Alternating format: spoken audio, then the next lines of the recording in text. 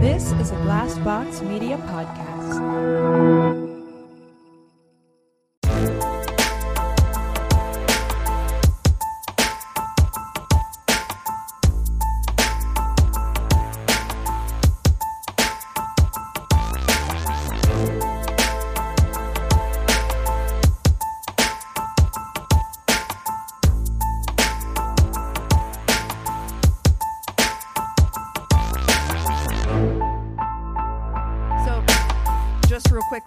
To expound on this class that I'm taking in cultural biology. Nope, cultural anthropology. I know what class I'm taking.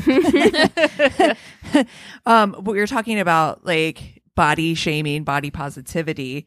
And one of the things that came up for me in general, because I have breast augmentation, I feel like a lot of people have like a real down opinion on, you know, that how somebody modifies their body. But I have a question. Like, what is the difference between modifying my body through cosmetic surgery or modifying my body by covering it in tattoos and piercings? Or and piercings. things like that? Thank you. I was going to say the same thing. Or dyeing your hair. That's right. Cutting your, like any...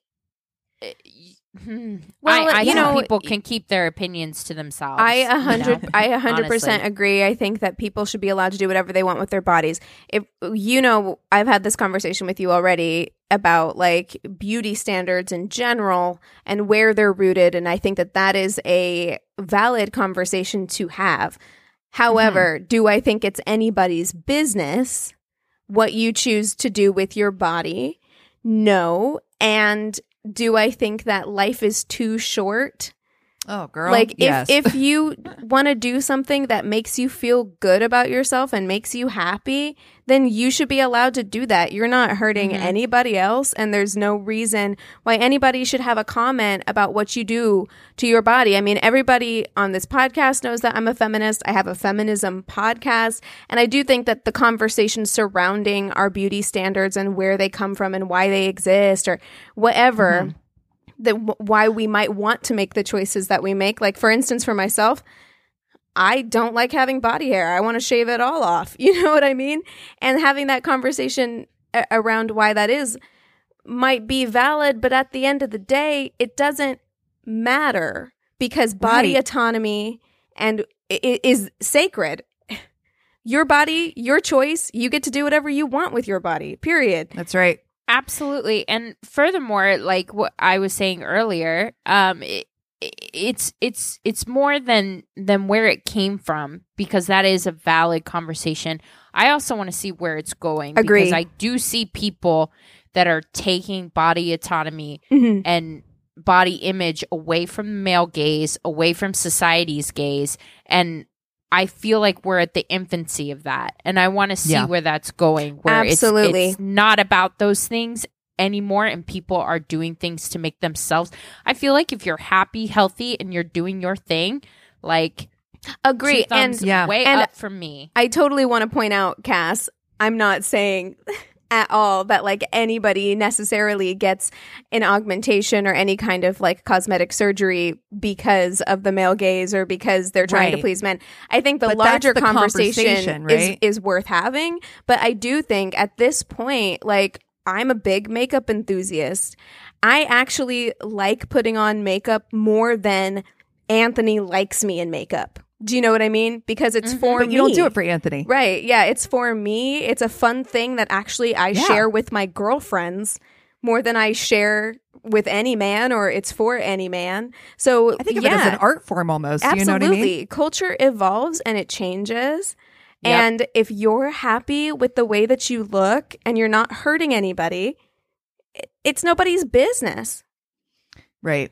Well, it takes me to a broader scope too. So first and foremost, I just want to say that if we're going to talk about body positivity, my end statement is that it can't exclude anyone or anything, right? Sure. I just don't think it can. I think if you're going to say body positivity, it has to include everyone. There we go. Yeah. I've held my tongue long enough where I've got to talk about Jason Collier. Oh God, you are just like squirming out of your skin right now. really am. Okay, so I was talking to Cassie when we first got on before you joined, Keegan. And of course, I was like crying because this is the week that I've had. We pretty much came to the conclusion that I got ghosted. So I thought I had a job, and it's been over 3 weeks now since they told me that I'd be contacted by HR. Nobody's contacted me, so I'm pretty sure I got ghosted, which is so funny to go through that with a job as well as having to have gone through that dating. But regardless, the thing that saved me this week from a full-blown depression was this was the very first time in my life that I was in from the beginning. Oh, yes. Okay, so let me just address before we get started. So we are pre-recording, and by the time this episode comes out, we are aware that the Jason Collier business will be old news and or have evolved into something completely different because the internet moves at the speed of light, okay? But at the time we are recording... This is I forget, like day 4 or 5. Like, so we're recording. This is Friday. All this noise started Wednesday? Wednesday, I want to say. Yeah. Wednesday. Yes, I woke morning up early for us in California. I wasn't out of bed yet. I was not out of bed yet. I woke up, I checked my phone. Somebody had put in the Facebook group, God bless, man, I should look and give that person a shout out because somebody in the Facebook group was like, hey, you guys need to get in on this. It's happening in real time before this thread gets shut down. You need to go check out this thread. And of course, me being the nosy bitch I am, vacuuming grass. I don't have my bonnet off yet. I'm still in bed. I'm like, all right, let's do this. So I go to the thread. I swear to God, I was 15 minutes late for work because I am scrolling. I'm reading every comment. Yep. Oh, do you want to do the honors, Christina, and give everybody who maybe doesn't know? Okay.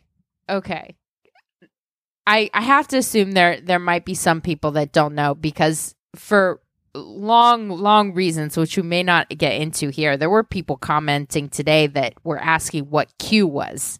Oh, dear. Because this is that global. They were like, what's Q? And I was like, let me tell you, Jewish space lasers. Oh, all my this God. Buckle up. Buckle up, Australia. I got you. So, fucking, okay. Jason Collier is a chief of a small town in Stinnett, Texas. He was married to a woman, a lovely woman named Opal with 4 kids. Not even was. Is. Well, hopefully was by this point. But anyways, he had 2 kids from a previous marriage and Opal had 2 kids. So they're married. And this wonderful badass bitch named Cecily Steinmetz decides that she is going to post a picture of her new fiance. They have been dating for a couple of months, which is a little moving too fast food, if you're asking me. But, you know, to each his own. I move too fast food in my own relationship, too. So I ain't one to judge. I ain't passing judgment. When you know, you know. When you know, you know. Unless it's and when Jason you know, Collier. you know. And when you know, you know. But That's what Jason's sidebar, motto. this is totally not the point of this. But since we were just talking about makeup and people having all kinds of opinions about, like, I've seen so many men say that, like, makeup changes women's appearance and it's like catfishing or whatever. Can we also talk about beard fishing for like 5 seconds? Because that man looks totally different with a beard, Jason Collier, than he does without one. Listen, I'm going to say this too, and you guys can tell me if I should cut it out or not. I probably will end up cutting it out. But he is the fucking classic guy in his fucking late 30s that was big and lost a bunch of weight and now thinks he's hot shit. Dick is fucking gold. Jeez, do you know what I'm talking about? He's like, nobody paid attention to me in high school. He still ain't hot though, I gotta say. He ain't hot. No, he's not. He looks better with the beard. He does look better with the beard, but yes, beard fishing is a thing. It is a thing. That but you know what? That's a choice that you can make with your body. Absolutely. I'm not judging. I'm just saying. It is a thing. So Cecily posts a picture of her fiance, and her fucking friend notices that there's a woman on Jason's work, because he's chief of police of this fucking town. Mm-hmm. There's a woman that's liking all these posts and shit, and she's like, who is this? God bless this bitch friend. You know who what? is liking my friend's This fiance's woman, posts? this friend lost her job during COVID. Yes. And now It's me. She's like, It's me. She's like, I have all the time to be spying on my friend's new fiance. Honey. I'm like, if that ain't one of you, I Mhm. don't know. Oh, what 100%. Hit me. So she's like, she looks at this chick's profile and she's like, that's my fucking friend's fiance with this woman and her fucking kids. And so that's when it blows up, and Cecily's like, puts it out there on her photo, and then goes to the city of Stinnett's page, the entire metropolis of Stinnett, which is And said, "Fuck 'em 1,400 all." people, and doesn't recommend the city, reviews the city, Thumbs down. and lays out all the tea. And that shit went viral. It went bananas. So you go to her page where it's like, it is a selfie of her and Jason. And you see her post a thing where she's like, well, just found out that he's married. I guess that she had mutual friends with Opal, the wife, right? And so they commented as well. And they were like, yo, you need to check this out. So she made a comment on that post. Rather than taking it down, she made a comment on that post. Then the other girlfriend, who was the one who was liking all his shit in the PD page, the police department page, she gets on there. Those two they're back and forth, sharing receipts, sharing screenshots of text messages, sharing photos. They're sharing timelines. They're like, hey, whenever that photo was taken, he was, whenever he was texted supposed to you be in that, Seattle. they're like, he texted you that he was laying in bed with me in Taos. I was like, oh my God. And the coffee makers. Oh my God, the coffee makers, the fucking memes, you guys. The memes are, oh God, the internet, man. The internet is a blessing and a curse. Because that's one of the things Cecily showed, is that like she was like a little suspicious of it moving to fast food. And she's like, yo, like, are you married? And he's like, no, that got annulled. And he filled out, like, as someone who is doing their own divorce, like, you can print out court forms, like from the internet that you fill out and then turn into the courthouse or like whatever. So he had filled out this one sheet annulment paper, which, ladies, like, I have filled out, sir, hundreds of pieces of paper now to get a quote unquote easy divorce. And so this one piece of paper that he's filled out and not even tried to forge this bitch's name, signature, all the handwriting's nothing. the same. Exactly like, it's all the the same. Oh, there's no stamp or seal on it. Nothing. It's just nothing. He's like, yep, it's annulled or whatever. And she's like, suspicious. but she accepts it. And like, I feel like that's also something there's something to be said about like the trust that you put in people, because you know, if I liked someone enough, I'd probably be like, okay, well, I trust them not to have gone through the difficulty of like printing something out, and like they're not going to deceive me to this degree. So I guess it's legit, even though it does look a little suspicious. You rationalize those things. And this proves my point. This is the entire thesis of our podcast boiled down to this point, in that, yes, you yourself might get love struck and might give people the benefit of the doubt, but your fucking best friend won't. Christina, if That's you right. had showed us that annulment, we would have been like, girl. Dude, the judge that reviewed it gave a statement that said that's not even the correct number of yes, the cause number numbers. isn't the same, isn't the right thing. It's like, it's not even close. Lord. Oh my God. And so then And so then, by the time in the morning that I had gotten through the entire thread, I was like, okay, I'm done with this thread. I was like, I'm going to go to I had to get up and get some coffee because I'm kind of tired. And then I went to the Stinnett Police Department's page. It had already been shut down because Jason Collier was an admin of that page. God, I chose the right time to come back to Facebook. I swear to God. Ooh. So he'd shut that page down. And so I couldn't go there. So then everybody went to the City of Stinnett's page, and it just became a meme page. Just everybody posting memes. The internet worked so fast to make all these Jason Collier memes. Oh my God. It was amazing. And then more women came. I felt like more of a global citizen than I have in that moment. In that one beautiful, shining moment, everyone was united. Yeah. It wasn't a fight. There was a day where everyone on the internet had a common cause. Didn't matter where you were on the political spectrum. Didn't matter what country you were from. People were tagging their location of where they were from. People were creating groups specifically just to call out Jason Collier. Can you? What I would not give to be a fly on the wall when he woke up that morning and saw the notification. His phone was hot. His phone started a fire. That's how hot his phone was. That gives me chills because that is instant karma, because what he did is not uncommon.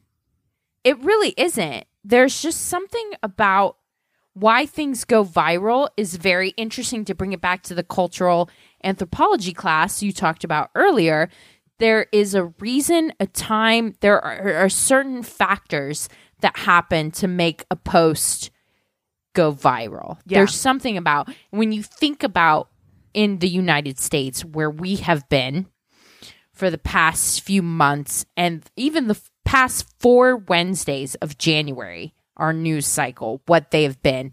Something about this post united us, gave us a common cause, and brought us together. It was something that we needed. We needed it. We sure did. We needed something to distract us. Besides Bernie. I mean, Bernie did a good job, too. Bernie did his best. The Bernie memes. But this was something that was, for the most part, divorced from politics. For the most part, I mean.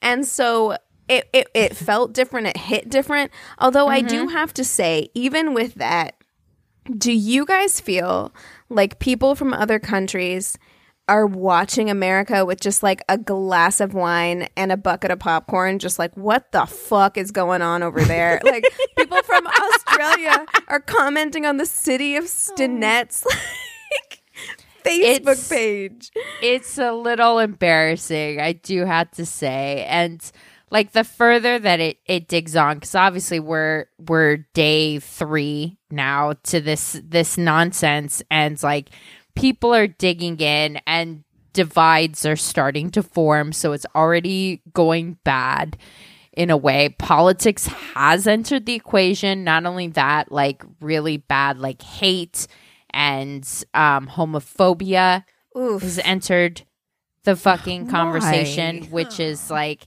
because the internet's a blessing and a curse. It giveth and it taketh away. That's how it works. Yeah. You know, but I want to talk about how this motherfucker had time for this. Like, because he had a wife, 2 fiancés, and like how many girlfriends? 8. How? 8. And you got kids? Like, literally, I'm sorry. Tired. Let me correct that. As of right now, what is confirmed is he had a wife. Possibly he still wasn't divorced legally from his first wife. No. 2 fiancés, Cecily and Christy, and 8 girlfriends. Oh, what? I don't understand. And you guys, he's like on some kind of like a team that goes to different states when crisis happens. Oh yeah, that's why he told them he was on some kind of like special ops team. Like that's why he was out of town so much. I'm like, homie, nah. But I mean, I'm telling you, look. I had cramps today and didn't change out of my pajamas. Like, I don't understand how this man had the energy and time. Like, you could not take a day off. You couldn't be sick. Like, no. And the amount of money spent on coffee makers, just like, I can't imagine. And as somebody that gets a little bit of anxiety when I get notifications in general, be it from Facebook or Instagram or like our text threads, like I looked away from my phone for a few minutes today. I picked it back up. There were 71 text messages from our group thread. And I was like, what did I miss? I'm like, that motherfucker must always have notifications. He must always have notifications. And that alone gives me anxiety. The funny thing is, too, though, is that his shit's super recyclable. Like, even the videos that he was like, oh, you know, I'm out on the road, I miss you, that kind of shit. I'm like, he could fucking send that to anybody. He didn't say anybody's name. He didn't say any name. It's always baby and the, oh my God, the honey bunny stuff. Honey bunny. Bunny. You know, he didn't even call them all kitten like Army Hammer or anything. There was just no, it was so generic. I also love, you know what I also love to see is a good fake apology, because he did like an apology video where he was like, he sent it to Cecily, I think, and he's like, I'm just so sorry I let you down. And man, as that an actor, queen I'm like, you could take that shit. You could take some classes, my guy, because nobody is buying that shit. Like, you could take some Strasberg, you know, some Stella Adler to try and get yourself emotionally connected, because I'm not buying those sniffles, Jason. No, not at all. Nah. It's listen, you're gonna get found out if you do shit like that. If you want to be casual, be casual. Be on the front, up and up with it. There are plenty of people that are at that stage in their life. That's what they want. So do that. There's no shame in fucking getting your dick wet or fucking dick hopping. Whatever. Do you. But don't be married honest to someone. Exactly. Or don't be married to someone who's not in on it. Like, there are plenty of open marriages, you know what I mean? But I don't think Opal signed up for that, because we didn't even address the fact that, like, he's like, I'm an ordained minister. I'm a godly man. Like, all those things. And he's like, what was the deal with profanity, too, where he's just like, I just... Yeah, he can't accept profanity. And yeah, it's just like the hypocrisy. We've talked about this before. It's like a lot of times, you know, there's people that get on, you know, people in power that get caught in some sort of like scandal or whatever, and it turns into gay bashing when it's not about that. It's about the hypocrisy. Absolutely. That's right. Mm-hmm. And that's what we get. And I'm like, I'm not bashing Jason's faith or whatever. When I talk shit about him, I'm bashing his hypocrisy. Right. I'm not bashing his faith. I'm not bashing the fact that he's sleeping with a bunch of different people. That's not the problem. The problem is you're lying to a bunch of different people, and you're acting like you're better than other people, and you're trying to enforce rules on other people that you don't abide by yourself. Because he also had a bunch of texts where he was being like super jealous and stuff, and it's like, are you serious? Yeah, my guy with fucking 2 fiancés and 8 girlfriends, and oh my God, yeah. So I jumped down the rabbit hole. I may have joined a whole bunch of different groups. Oh this man. Week. My favorite being right now Christy Schaefer and Netflix documentary. It's so bad. Is it cute? Christy with a Q? It is cute.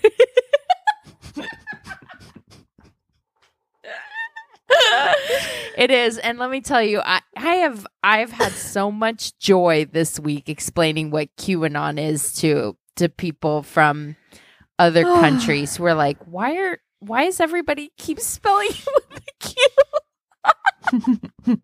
And I'm like, blow on my fingers and just like type. You know what, Christina, and you can feel free to leave this in or cut it out, but like, this has got to be a fun week for you, because if this wasn't the most eat the rich of weeks of all time. Oh, girl. Nom nom nom nom nom Ready? nom nom. Ready? Okay, so next time, I'm going to put this out there. Like, we don't have a shit ton of listeners, but I know at least one of our listeners had to be in on that GameStop stuff. Shoot somebody a text. I got fucking money to spare to eat the rich. Absolutely. I'm in on it with you. I'm Absolutely. there. You know. How mad was my ass? I was outside smoking and some girl was on her phone talking real loud, walking her dog. And she's like, how is my stock doing? This was literally before it all came up.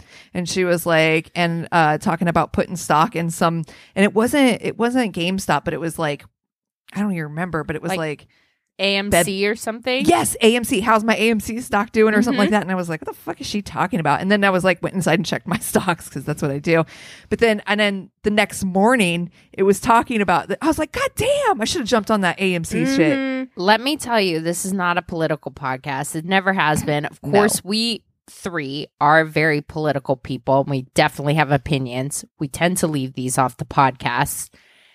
I will say that if something happens with regulations for the stock market to protect those hedge fund fucks before we get a stimulus check or COVID relief, I'm fucking pissed. And I'll leave that in on the podcast because that's something you should be fucking pissed about, is that they're going to protect those people that have been gaming the system, and then they got pissed off that we learned how to game the system before they even try to help. Oh, girls, I'm fired up. Christina, I have a serious question for you. Do you like your rich with just like a little butter, salt, and pepper? Salt, or do some you garlic? prefer like a marinade? A red sauce. A red sauce. Okay. You like to eat your rich with a red sauce. Got it. Girl, let me tell you, Anthony sent me a Instagram thread that was pictures of people on Wall Street during Occupy Wall Street in 2008 who were like drinking champagne and mocking the people who were protesting.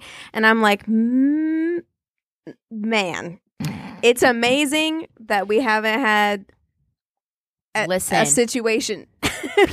people are out of work, but myself, they and mad have and nothing they got time else to do.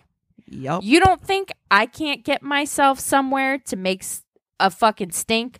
I got enough money for cardboard and a Sharpie. I can make a sign and fucking yell plenty loud. My voice is loud. And I'm telling you, this shit is not right. Like, I love the fact I fucking Wall Street bets all day. Go get it. But like, if they try to do this shit and they don't address the real problems that we have in this country and instead try to protect hedge fund billionaires, there's a fucking problem. And everybody should be agreed on that. Whether you're Democrat, Republican, whatever, that is a fucking problem. That is a problem. It's time to unite, you guys. It's time to unite because we, as everybody who's not the 1%, have a lot more in common than we don't have in common. I'll tell you that much. Hey, guys, this is not a dating advice podcast, but, you know, if you want to put on your fucking profile that you have GameStop stock, dude, if I was single, I'd swipe on that all day. You're like solely for the conversation. Even. I got like that GameStop. I got that AMC. I'm hitting up Blockbuster next. I'll be like, ooh, hey. They're all like, sell. I look, though, I gotta tell you, man, nothing has made me feel more stupid than trying to figure out what the fuck happened. Like, I was like, there's something that happens in my brain when people start talking about like finances where it goes immediately to like monkeys playing cymbals. Like, I can't I can't comprehend it at all. So like, someone explained it to me as the plot of The Producers, and then it made way more sense, where it was just like they were betting on it being a flop, and then it was a hit, and then they got screwed. Right, yeah, because they have to buy back those stocks, and they're betting on buying back those stocks at $1 instead of $5. So now they have to pay out on these stocks at $500 at $500. That's right, instead of $1. And so they're so both of those things exist exactly. Billions, which is and dude, I've watched interviews with very angry old white men. I was about to ask Fox you News. if you were just like drinking wine and watching billionaires cry on TV, because that's a thing that's happening right now. Anyways, this is My Worst Date podcast. I'm Christina. I'm Keegan. I'm Cassie. Well, who should we fuck, marry, kill this week? We could do famous billionaires. We did that. Warren Buffett, Yeah, I mentioned, I said that. We could do Bill- billionaires. Bill Gates, and No, we did Elon Musk for insufferable. yeah. He still so we could do, applies, but we've Warren never done Buffett, Bezos. Bill Gates and Jeff Bezos. We did do Famous Bezos. billionaires. No, we didn't. We No. talked about it, but it never aired. Oh, got it. Okay. All right. Fine. Well, I want to do what's his name? Gates. I want to do Bill Gates. Yeah, that's what I said. Warren Yeah. Buffett, Bill Gates, Yeah. Jeff Bezos. Okay. Okay. Fuck, marry, kill. Those three. Christina, this is gonna be the hardest for you. I think. I don't It know. really This is. does not You're feel like, good how to do you me. not say kill? This doesn't feel good to me at all. All right. Okay. I'm gonna marry Bill Gates. I think he does the most good with his money. Yes. Yeah, he does. Me and Christina are both like, look, he does, but the bar is set low. And like the thing is, I No, I get it. appreciate that Bill Gates does what he does with his money, but I'm like, if you have that much money, I still feel like it's Didn't- not enough. But Didn't that's Warren me. Buffett start that pledge? Did you hear about that? There's a pledge that's going around to all the uber billionaires that they should get rid of all their wealth before they die, Oh, like, I like for that. good causes. I'm Oh, fairly certain Warren Buffett is the one that started that. That there's a pledge where he's like, you can't fucking take it with you. Do the most good you can while you're still alive. I know motherfuckers in Omaha. Listen, I'm not doing an A&E biography on these three people, right. so don't come at me. I know what I know about these people, and I don't. Warren Can you Buffett imagine is that also much? 90 years old. Like, Yeah. it's amazing what? that you came out with this now, honey. You're 90. You couldn't have said this shit when you were 50. Can you imagine what you could get for $1 billion in Omaha? He is the fourth wealthiest person in the world. Warren Buffett is, as of December of 2020. Okay. What are the other ones? I'm looking to see if that pledge is true. He's a notable philanthropist, having pledged to give away 99% of his fortune to philanthropic causes, primarily via the Bill and Melinda Gates Foundation. So he founded the Giving Pledge in 2009 with Bill Gates, Okay, whereby all right. billionaires pledge to give away at least half their fortune. I know what I'm going to do, okay? So- I'm going to marry Warren Buffett. He's 90. I was just going to say. Yeah. He's that's what giving I know, away his I know. wealth. I Yep. like it. I dig it. Also, he's 90, okay? Like, you It's know, over soon. Fuck Bill Gates. I'm going to fuck Yep. Bill Gates. Yep. I'm going to fuck. Yep. You know what? I'm going to fuck Bill and Melinda Gates at the same there time. you go. Let's get it, okay? Both of them, because I think Bill Gates would be the most fun to hang out with, even though I Agreed. definitely think he's a socks and sandal wearing motherfucker, like for sure. In bed while he fucks you. He keeps his knee-high He's socks fucking on. you in Birkenstock. Mhm. No. 100%. Yes. TiVos, those sandals. He's fucking you in TiVos. Yeah, he keeps his glasses on too. He's gonna have to keep pushing them up Yes. the whole time. Yes. You know, it's Yes. fine. Okay, like Yeah. I think that's fine. And then I'm gonna kill Jeff Bezos for I feel like obvious reasons. The man absolutely. is listening to me right now, but he definitely has the dead eyes of a shark, and I don't want any of that anywhere near me at any time. So, them's my answers. I'm with you. With you. Same. I'm with you 1,000%. Warren Buffett would probably he'd be a pleasant person to be married with. You'd eat some soup together. And Talk or not talk for hours. That's right. That's right, dude. And you know, I feel like it'd be real chill. I'd be left to my own devices most of the time. He goes to bed at 7:30 p.m. It's all right, you know. yeah. Yeah, I'm Yeah. happy with that answer. I am too. I'm in. I am I like too. it. You guys want to take 5 and come back with stories? Yes. Yes. And we're back. All right, Christina, kick us off. Okay, so mine is pretty short and it will make you furious. So Fun. there we go. So I matched with this guy on Tinder solely for a hookup. 2 weeks go by and we are both finally free to link up. I get to his apartment one night around 3:15 a.m. Well, I mean, goals. You got a goal. You got a goal in mind. But also, am I just old? Or maybe Yeah. I've been out of the dating scene for too long. But I'm like, I'm not trying to go literally anywhere at 3 a.m.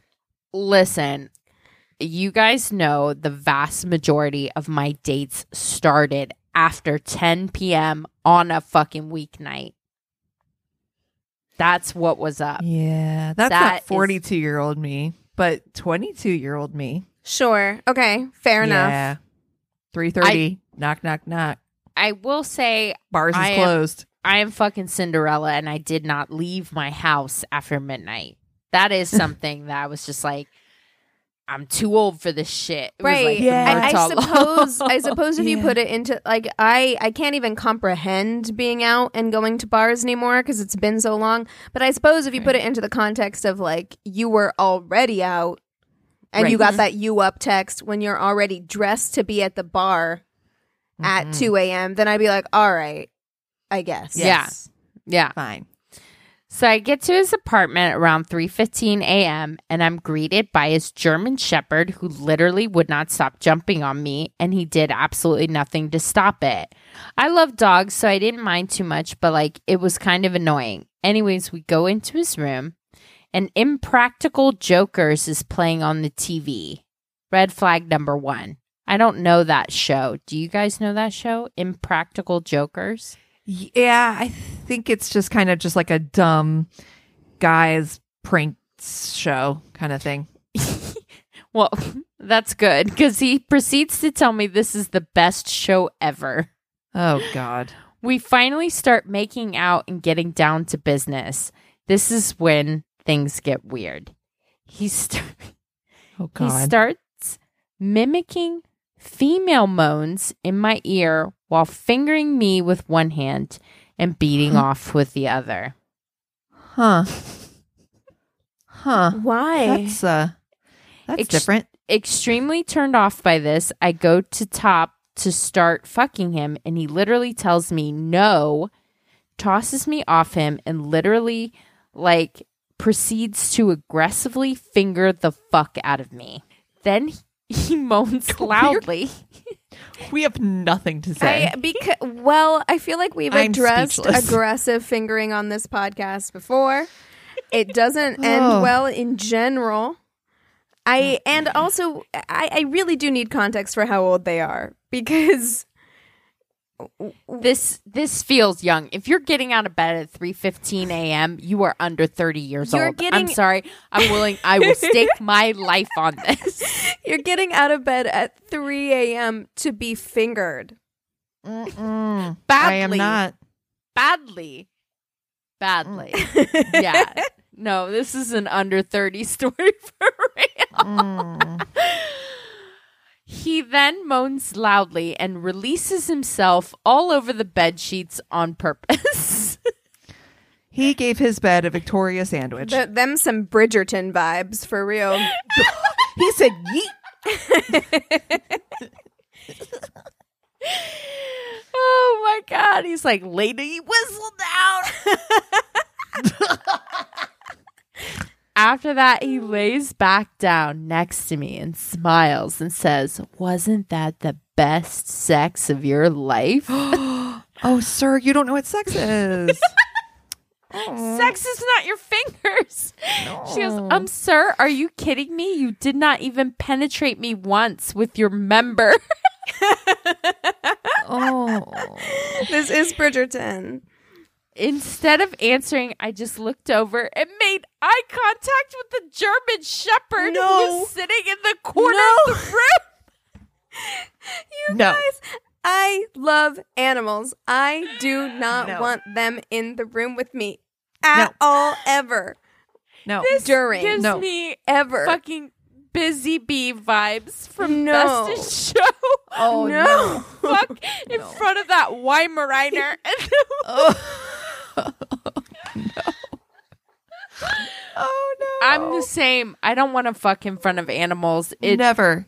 It gives me weird vibes. My own animals get kicked out. I'm like, Oh, you, hell you, yes. you don't need to be Chuck in doesn't here. get to be in the room. That's no, sir.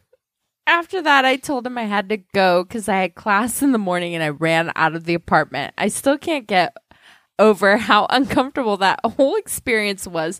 He still sends me daily selfie snaps and it literally gives me the ick. Daily. Oh, daily, sir.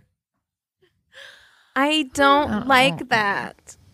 No. All right, my story. So, I got my story from Reddit. It says, I'm relatively new to dating, seeing as I got into a relationship pretty young, and now I'm single for the first time in years. It's been about a year or so, decided to meet some people. This was my first, quote, first date ever. God, I don't know how you guys do it. So I matched on Tinder. What else?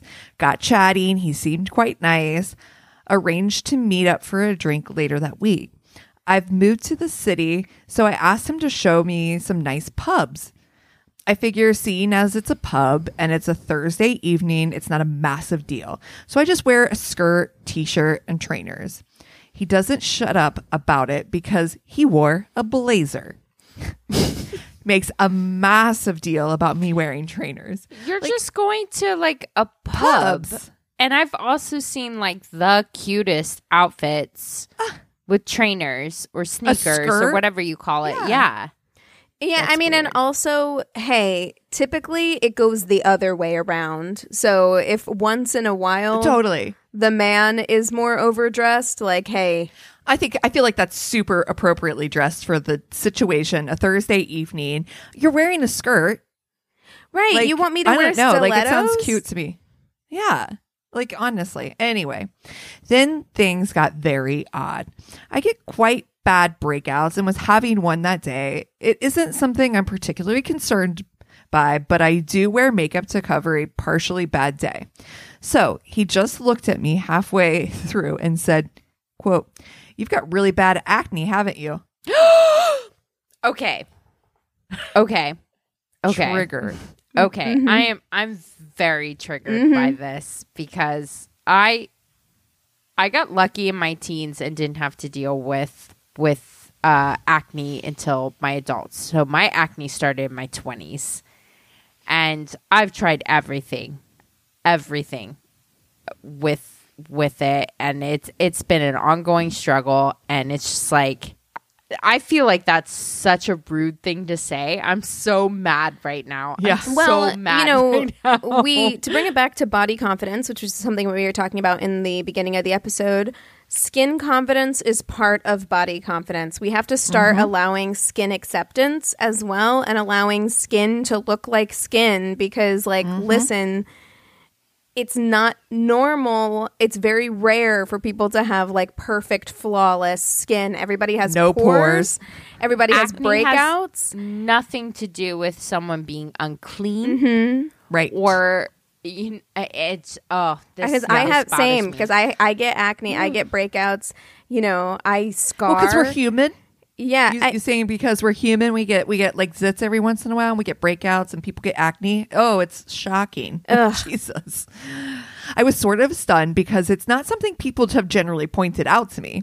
I tried to laugh it off and change the subject. He started telling me how aggressive I was, and then said I was a, quote, fiery redhead, and that he loves redheads with a temper. Oh, go I was fuck very yourself. confused at this point, as I wasn't being aggressive at all, so just asked if he had a problem. He said no, just increasing the sexual tension. The man thought pointing out how spotty I was making good sexual tension. Okay, the fuck? At this point, I start yawning and saying how tired I am, and he's like, yeah, okay, let's go back to yours. I try to make excuses. I'm really not into this. Wasn't an And invitation. Yeah, right. And don't want him to come back with me. He keeps trying, won't take no for an answer. I try every trick in the book. I have to work tomorrow. I'm not feeling great. I'm really tired. I'm on my period, etc., etc. He says, we can just put a towel down. No, we can't, mate.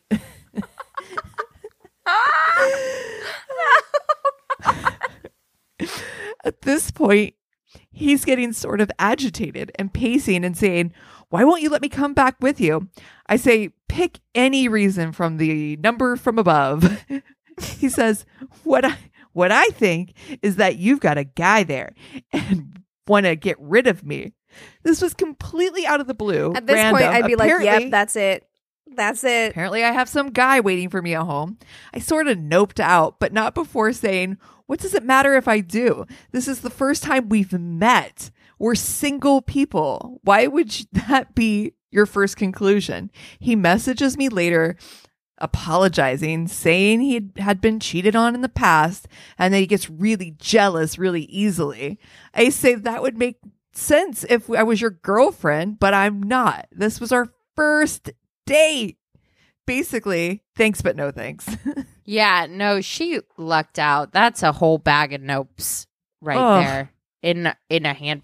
Like, she tried to tell him no in the nicest way possible, like 15 times. Yes. He wouldn't actually like hear anything until like he got some idea in his head that there would be a guy there, which then makes it a problem. No. I mean, no, here's my question. Like, why push so hard to want to be with somebody who very clearly doesn't want to be with you? Like, why would you do that? Like, I wouldn't do that, I don't think. You know, like, I wouldn't, even if I really liked somebody or thought there was a connection, if they were obviously, like, not about it, why would you want to be there? I don't want to feel like anybody's, like, burden. Yeah. Yeah. At the end, that's the exact same question I had to ask myself a couple of times that I had been ghosted. It was like, why do you care so much, or why would you want somebody so much that obviously isn't invested in you? Yeah. Like, you have to just let that go. So, yeah. 100%. Okay. I was 45 when my wife of 15 years and I split up. It was mutual and we remained cordial, but it was still a difficult and painful experience. Once I had moved out and everything had settled, it was actually my ex-wife who encouraged me to get back into the dating pool. Though in hindsight, she wasn't doing so herself, so maybe I should have listened. Maybe I shouldn't have listened, sorry. At first, I was hesitant to get on the apps, but I found that lurking at bars as a middle-aged man looking to meet new people was not a good look, so I decided to jump in. Before long, I had matched with a 30-year-old woman on Tinder. 30 was the bottom of my age range. Truth be told, I was looking to meet someone a little closer to my age, but she seemed mature and we seemed to hit it off. After chatting for a few days, we decided to meet up. I took her to one of my favorite restaurants, not too fancy, but not a casual chain restaurant either. She was beautiful in person and the date went well, even though there were a few red flags. For instance, she brought up her ex more than once in a seriously unflattering way and, quote, joked about what she would do if she ever saw him again. Still, I don't like that. we've said it before, like, just don't bring up your ex on a first date. It's not just don't necessary. do it. No. Still, I laughed it off. She was gorgeous, young, and vibrant, and to be honest, I was flattered that she even wanted to be in my company. We continued dating for a few months, and as time went on, it became clear that we just weren't right for each other. When I brought her around my friends, she would be on her phone the entire time, almost completely ignoring everyone around us, and then push me to leave events early because she was bored. When she had too much to drink, she would again bring up her ex and go on and on about what an asshole he was and how she wanted to key his car, etc. Oh, girl. I decided to end things. Yeah, it's probably for the best. I took her out to a coffee shop, thinking it was appropriate to do it in person, and broke the news. I expected her to be upset, to cry or throw some kind of fit, but she just stared at me quietly. We sat in silence for a full 10 seconds. And when she spoke, it was about something completely unrelated. Were you here? I think she asked me if I had seen something that had been on the news. She didn't even acknowledge that I had just ended our relationship. She acted like it didn't even happen. It was the most bizarre thing I'd ever experienced. She's like, if I don't acknowledge it, it didn't happen. It'll just go away. I was dumbfounded. I asked if she had heard me, and she just said, yes, I heard you. So I asked, so you're okay? She just replied, oh, yes, and took a sip of her coffee. It was unnerving. She's like, it's a TBH. I didn't even know we were dating. Exactly. That night, her reaction was really bothering me. I texted to see if she was okay, and she responded that she was fine and would talk to me soon. Weird, but okay. I went to sleep. The next day, I wake up to my doorbell ringing at 7:30 a.m. It was her in workout gear asking if I was ready for our hike. Our what?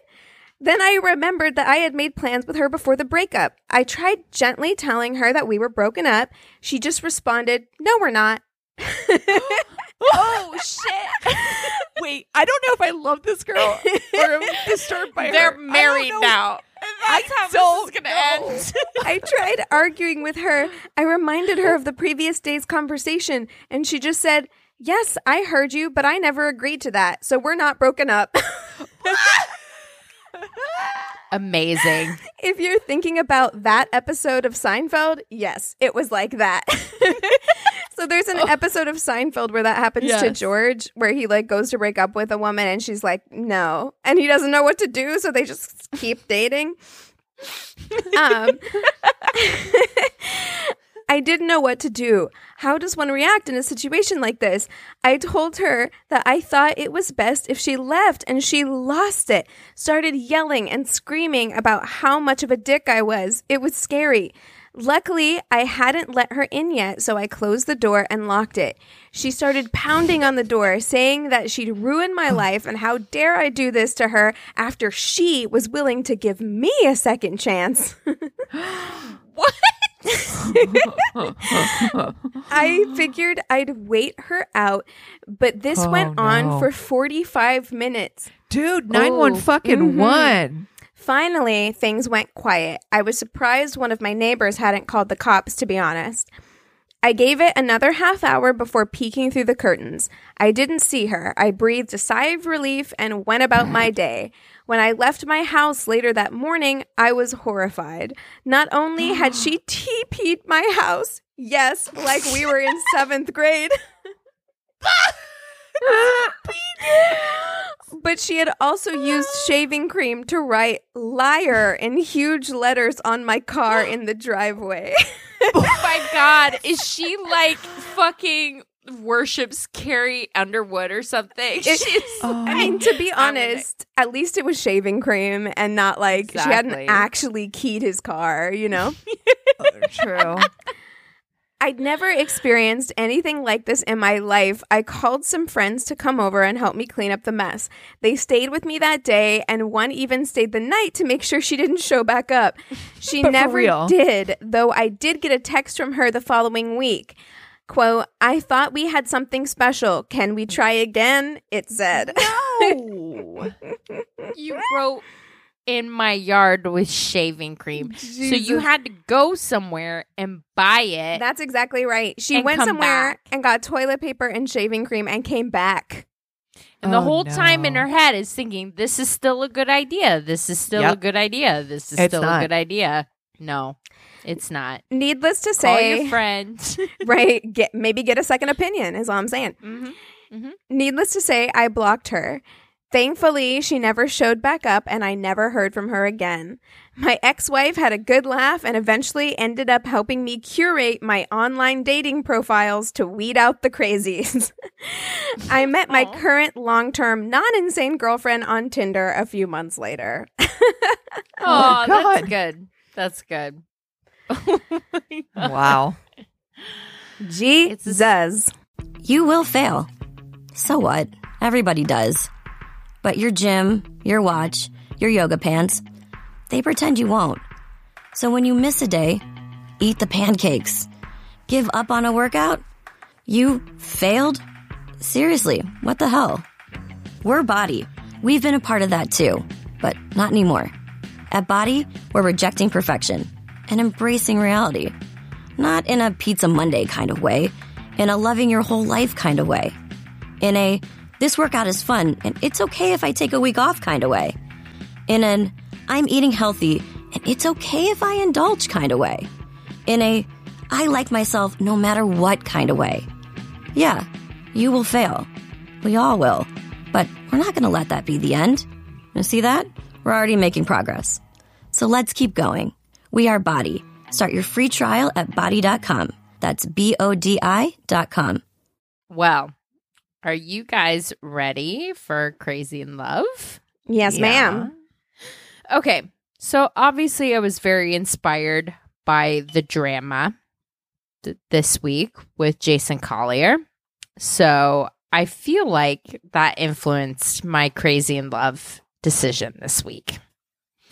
And so I got a story from Historical Crime Detective. It's a blog that I think we've all gone to. I've by never Jason been there. Lucky Monroe. But I love the sound of that. Exactly. And there's a really great Medium article by Heather Monroe. And I'm going to tell you guys the Crazy in Love story of Arthur Leroy Antoine. Okay.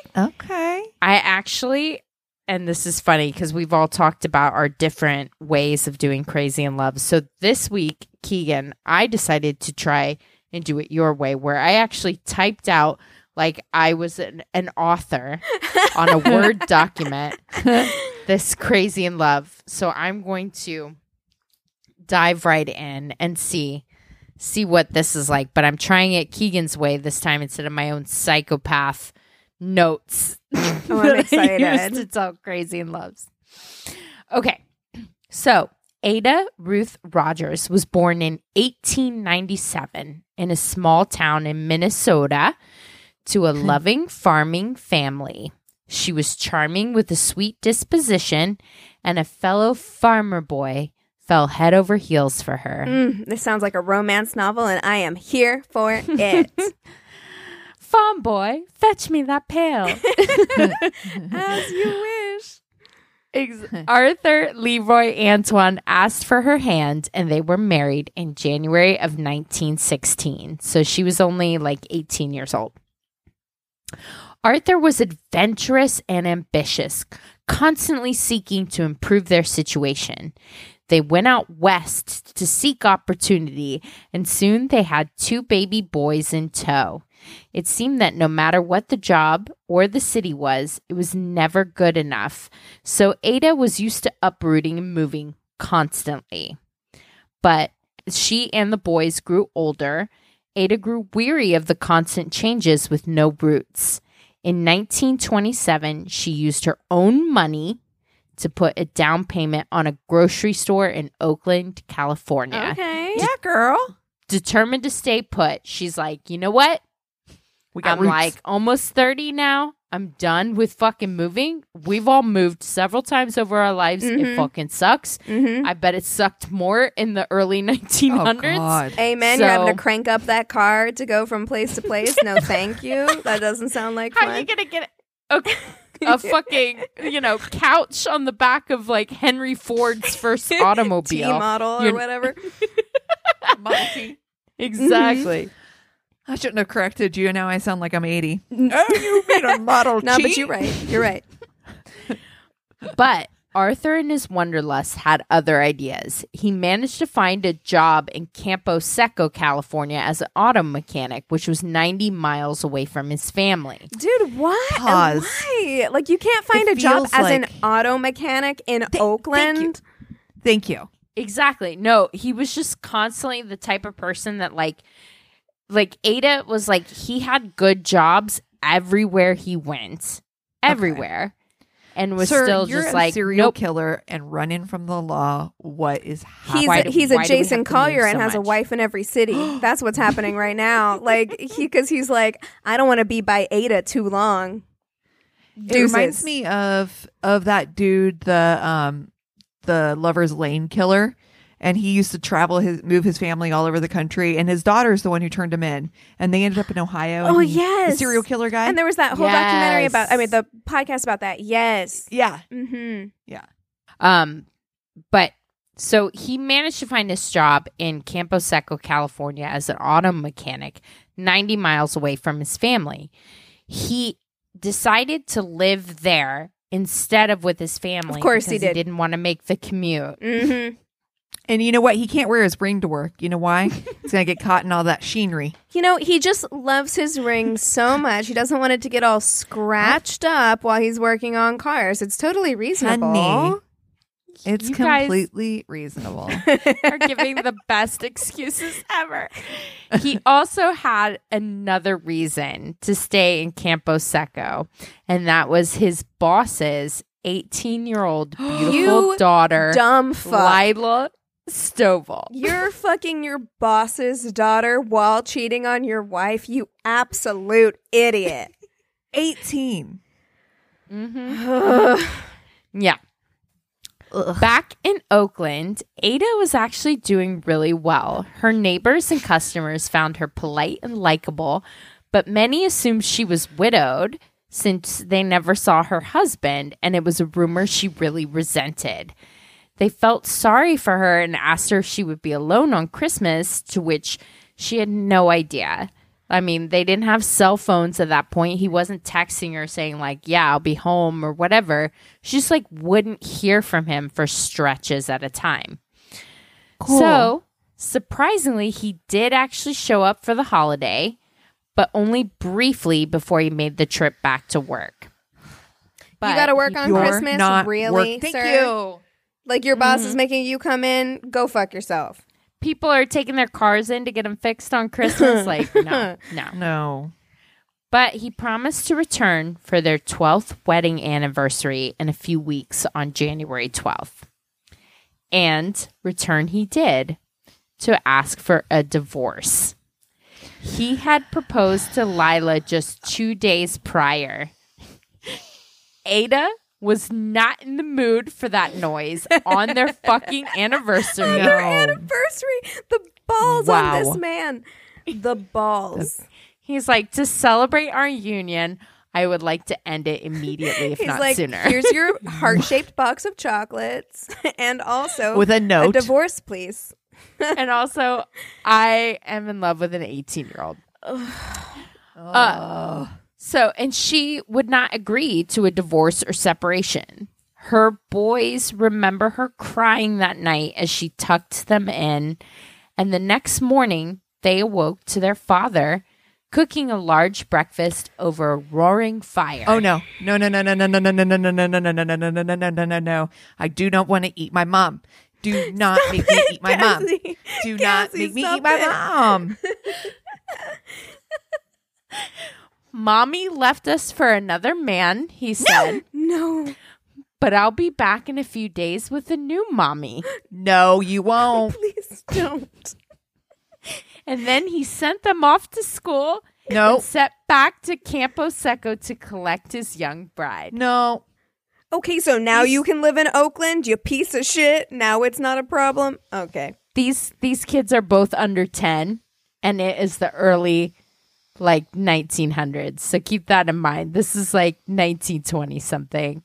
And these are kids under 10.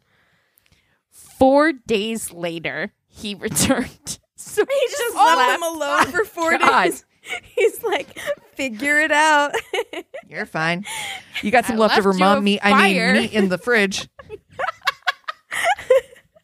Oh no. 4 days later, he returned with Lila. The young boys liked her all right, but these neighbors were a bit suspicious. You think? They're like, where the fuck is Ada? They're like, We she- Ada. I Sorry. wanted to buy some cilantro. She's the grocer. Where the fuck is she? they had questions like, one, how could the marriage be legal if his wife just left a few days earlier? Two, where did she go? No one had ever seen a man around. So neighbor Elizabeth Kraft, who was that bitch, confronted him straight up and said, I may be putting my foot into it, but a lot of neighbors say that you did away with your wife. Oh, I fucking love some real talk. I really do. I really do. She didn't even come half-ass at all. She She's was like, look, excuse me. This is what's going on. I love Some a nosy people are neighbor. saying, I'm not one of them, but I'm one of them. And they're saying... She's like, not even vacuuming the grass. No. She's up there. She like, went up there bold in as his day, face. knocked on the door. She's like, bang, bang, bang. Listen, buddy. Why'd you kill your wife? Where's she at, though? Inquiring minds need Where's to she know. at, though? Oh, no. Says, I think it's up to you to give us some suggestions or information that may help us clear up the situation. Which is an old-timey way of saying, Yep. you better give us the deets Oh, I right love now. it. That's amazing. I love her. Oh, this girl.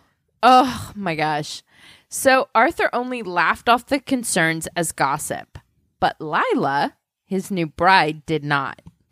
Before their marriage, Arthur had told Lila he was widowed.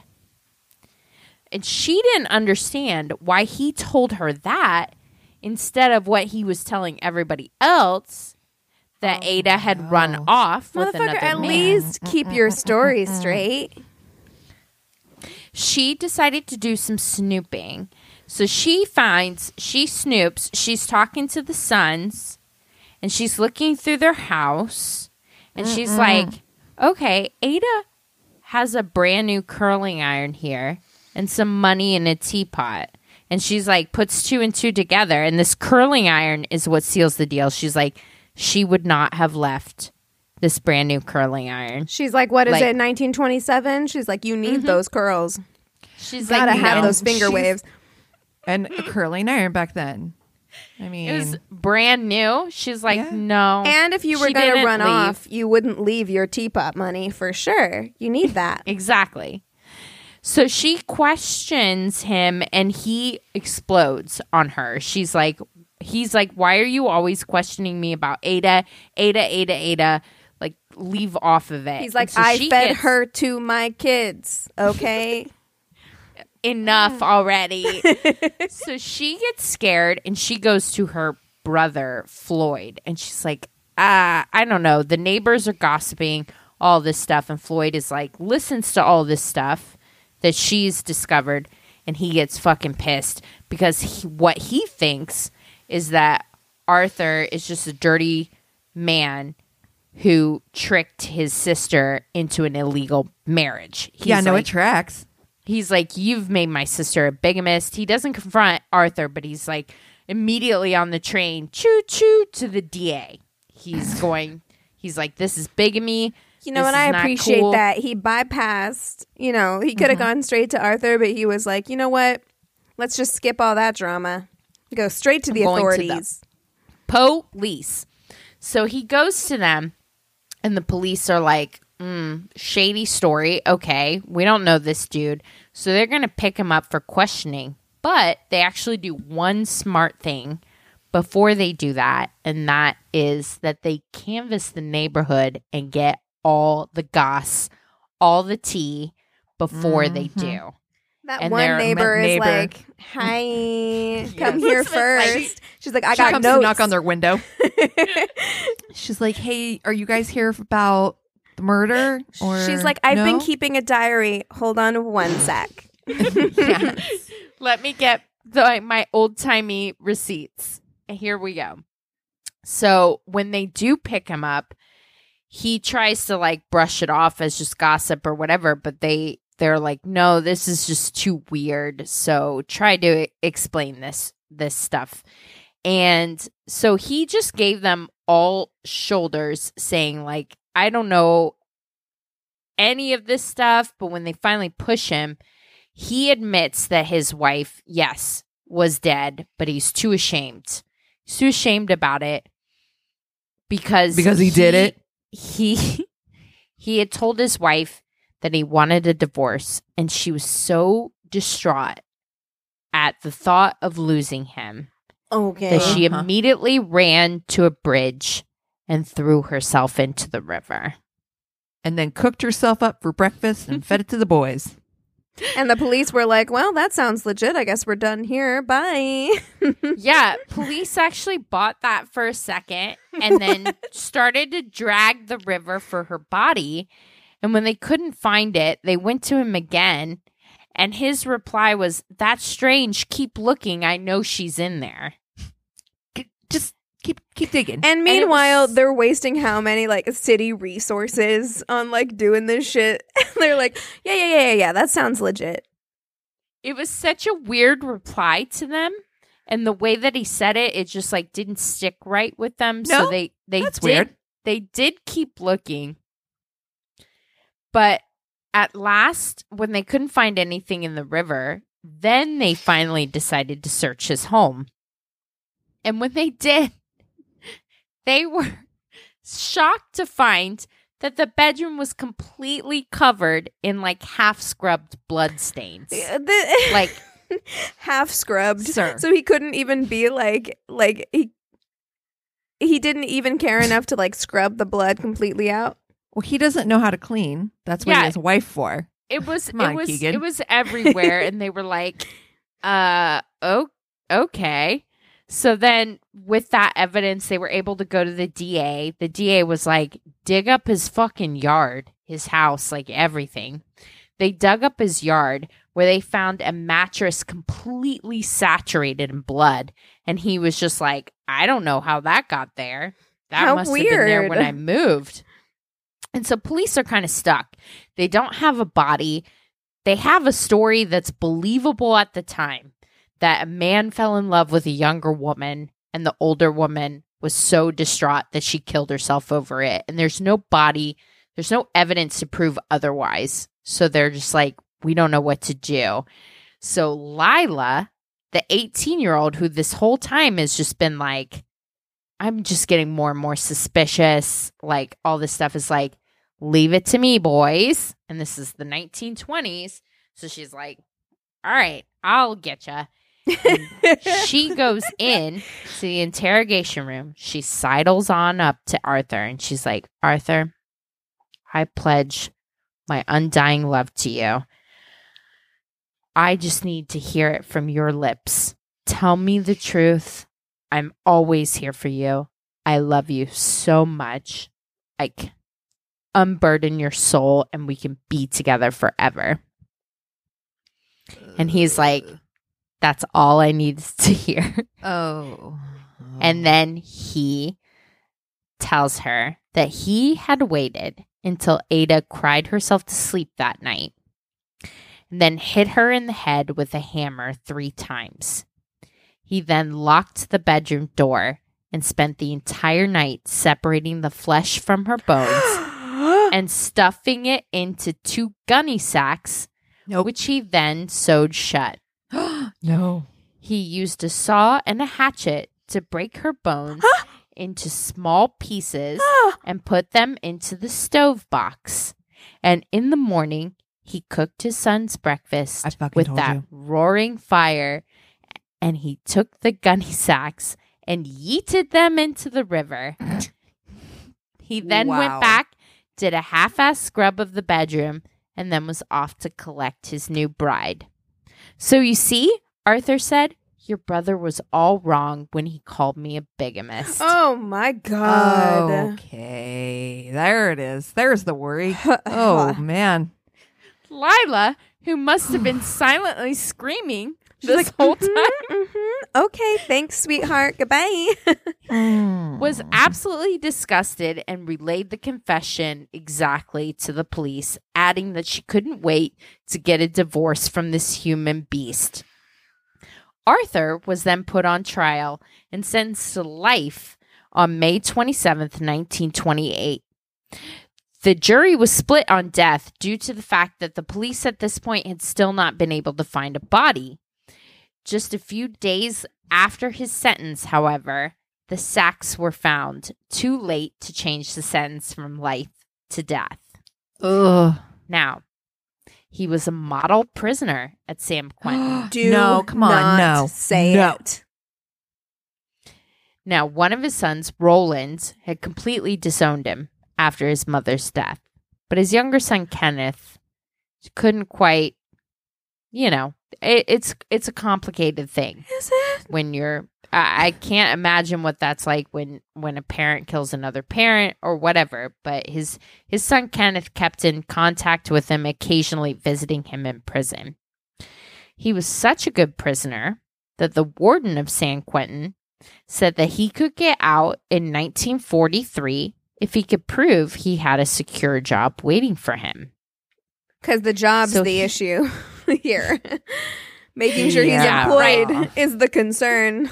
Like, He talked to Kenneth and he's like, listen, Kenneth, I have $1,500 in savings. That's my entire life savings. Take this, buy a business, any business, and you run it until I get out of jail, and then we'll run it together. And his son, Kenneth's like, sounds like a good idea, Pops. I love it. You are an entrepreneur. Down for it. And then he never hears from his son again. that's the happiest ending that could have been. He's just like, Ever. deuces, Pops, bye. Just wait. So Arthur is furious. He is madder than he's ever been in his life. He's been betrayed. He is just fuming. And a few years later, he happens to be transferred to Chino State in 1949. And he's still fuming about his son, Kenneth, like, can't believe he's been betrayed. And it is April 13th of that year that he actually escapes the prison. No. Police are immediately like, holy shit, we've got to protect Kenneth. He is going to go and kill that fucking kid. And so they rally around him, but Kenneth never hears from his father, and neither does anyone else, and no one knows what became of Arthur Shut after your he escaped fucking from mouth. prison. And that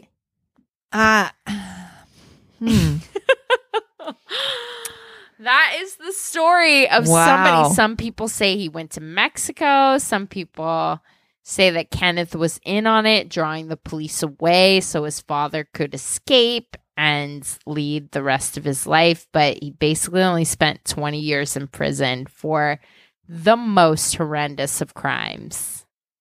Wow. Yeah. That sounds like a story you made up. I can't believe I've That never is heard of that. That is wild. wild. Yeah. Yeah. Can we talk love about Lila, the hero? Yeah, And the Lila neighbor? went on And the to get neighbor. married again and had a great life. Good for Or her. whatever. I don't know what happened to the neighbor, but she's my favorite of the story. The as neighbor well. is the best. Oh my God. I love a nosy neighbor. Mm. So there you go.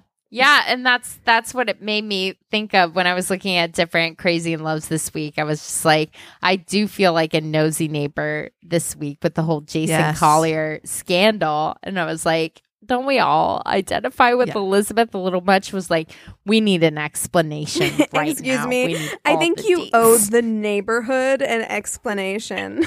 She carrying his ass so hard. That is how I feel about Jason Collier. Like, I'm so annoyed that we're probably not going to get any kind of public statement from him because I'm like, I'm sorry. You owe You the owe public us. an explanation as to what the hell was going on here. We're all so invested. We're only hearing one side. I'm like, I want to hear Opal's side. I want to hear I wanna hear Jason's from Opal. side. I want the Netflix doc. I want all of it. So, I think it's gonna be a lifetime, oh, if anything. even better. Even better. Who would play him Yeah. in the Lifetime movie? There's actually a poll in one of the groups that I was in. Jason somebody Priestley. put Penn Badgley. Or what- from you. Oh, God. No. Oh, no. No. He's too good looking. Yeah. So That's why I said true. Jason Priestley. I think it's perfect. I God. stand by my answer. Well, what are you guys watching this week? Well, my like week has been eaten up with homework and school, which I'm so thankful for because it has kept me from just binging the shit out of television. So really the only thing I've done is my typical ER at night, but I did watch our friend's show, our friend Sarah Tomko, her Resident show. Alien. Mhm. Yes, and it's super cute. I high recommend it. I didn't realize she's 50% of the show. Honestly, She's the main character. Yeah. Yes, Yeah. and her and Alan Tudyk have such great chemistry. It's super good. I was really, really excited. I thought it was really great. Yeah. Yeah. Perfect timing too. You know what I mean? It's light. Yeah, it's super light. I enjoy sci-fi original shows for the most part for that reason alone, is that they tend to be super light, but they have really interesting, unique storylines. So Yeah. I watched No One Saw a Thing, which is on Sundance, which is a 6-part documentary series on the Sundance Channel about a town in Missouri called Skidmore, and the fact that the whole town got together in a meeting and decided to murder the town bully. Jesus. What And did this motherfucker do? That's for what an I'm saying. Because I'm entire like, how town? shitty of a human being do you have to be that an entire town is like, you know what? We can't take it anymore. Well, Oof. not only that happened in 81. And then since then, what this doc series theorizes is that the effect that had, because they've never been able to find out who actually killed the town bully. Everyone's pressed, and there were 60 people that witnessed this murder, and everyone's like, nope, I didn't see anything or whatever. Wow. So they theorize the effect that that's had on the town, because the murder rate and the crazy shit that's happened in the town since then has been so extreme that they're like, Really? this must have been the catalyst. Because they're like, if this guy was so bad, why didn't things go back to happily ever after they murdered him? Huh. Things got progressively worse. And so I know you guys are aware of Bobby Joe Stinnett, Yeah. the Lisa Brooklyn. Montgomery coming and cutting her baby out of her happened in Skidmore, Missouri. Oh, I like, don't know. all- Okay, never mind. Yes. All these fucking crazy crimes happened in Skidmore, Missouri after that killing. And everyone's like, I didn't see anything. I didn't notice anything. And so they're wondering what the correlation was. It's really, really interesting. Ain't no snitches really in good doc. Skidmore, clearly. Nope. Nope. Damn. So- It ain't just snitches that get stitches there. It's everyone. Everybody apparently. gets stitches in Everybody Skidmore. gets stitches. Stitches for all. Right. So really, They're putting really the light skid in stuff. Skidmore. What about you, Keegan? So I did take a Christina suggestion, and my nighttime show has been Ink Master. Man, did I forget how incredible early 2000s reality shows are. Wow, amazing. Affliction, Wow. hate him. And that's how you know that motherfucker is going to be on the show until the top 5, because there's always one villain and they always have to keep him on until right before the end. They can't win, but they're going to stay on for as long as possible just to annoy the shit out of you. And Can we talk about how hot Dave Navarro is, though? Look, okay, He though. is- Okay, Wait, but for this- real, Why, we though? did this as a fuck, marry, kill, didn't we? We did the judges. Oh no, we tried to, but I think Keegan, you I haven't hadn't watched seen it yet, right? I hadn't seen it. So I've seen it We now. should do the judges. I've seen it now. And here's the thing. Dave Navarro, definitely hot. However, it's so apparent that they hired that man with no credentials. He even says in the beginning, he's like, I'm gonna be the host and judge because I have a lot of tattoos. And it's he offers nothing of substance. Nothing. He Just just nothing. has an opinion. like whatsoever. gets better. It's his technical like judging of their work gets so much better because he's really Right. learning from these guys. You Yeah. can tell. yeah, But season it's- one. at the beginning. Whoa. Season one, it's just like it's almost like he'll say his opinion, and then like the two judges who know what they're talking about will give a different opinion, and then Dave Navarro will be like, "Yeah, actually, that." Like that's We kind will of- we will put a pin in this because I would like to fuck, marry, kill the Ink Master judges because They're so I have mean. an opinion on that. also. I have an opinion on that. I have opinions too. There's one judge who literally I don't know his name. I gotta watch it more. Oliver. But Is it Is it the the long-haired guy? no, the long-haired guy No, is the kind of a dick, but the short-haired guy never gives Yes. any positive feedback that I've seen whatsoever. Like Listen, he's just mean. I have a personal story about him. I will share. Because he's from Miami. Yes, and He I was on worked- Miami I Ink. worked across the street from him.